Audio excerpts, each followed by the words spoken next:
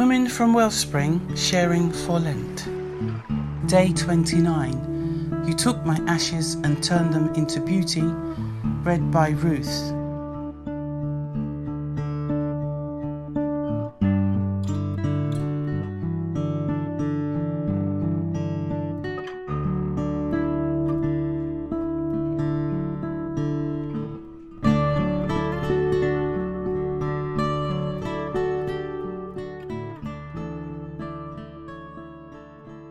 When you think of ashes, you think of something that has been burnt and done away with.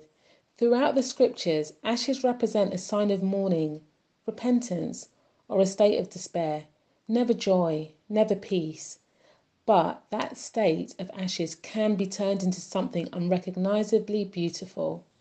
Remember the Ninevites, Jonah in the well? The nation of people who were consistently doing wickedness to the point where they could not discern between right and wrong. Following Jonah's warning, the people of Nineveh wore sackcloth, and with fasting they cried out in repentance to God, along with their king, who also wore sackcloth and sat in ashes. And God's anger was relinquished, and he didn't destroy them because they turned away from their evil ways. You see the change.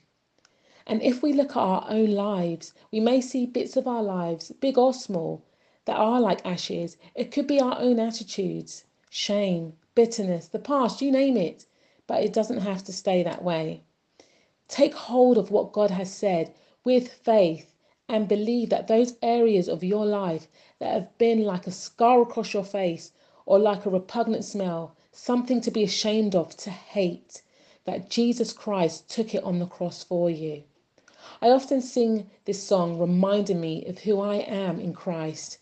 When my doubt and shame hang over me, like the arrows of the enemy, I will run to Calvary, that rugged hill of hell's defeat, my fortress and my victory. My sin is nailed to the cross. My soul is healed by the scars. The weight of guilt I bear no more. Praise the Lord. Praise the Lord. God has the power to transform your ashes to beauty. Let's pray.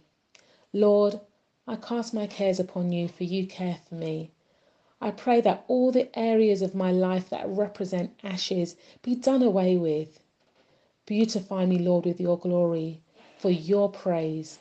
Thank you, Lord.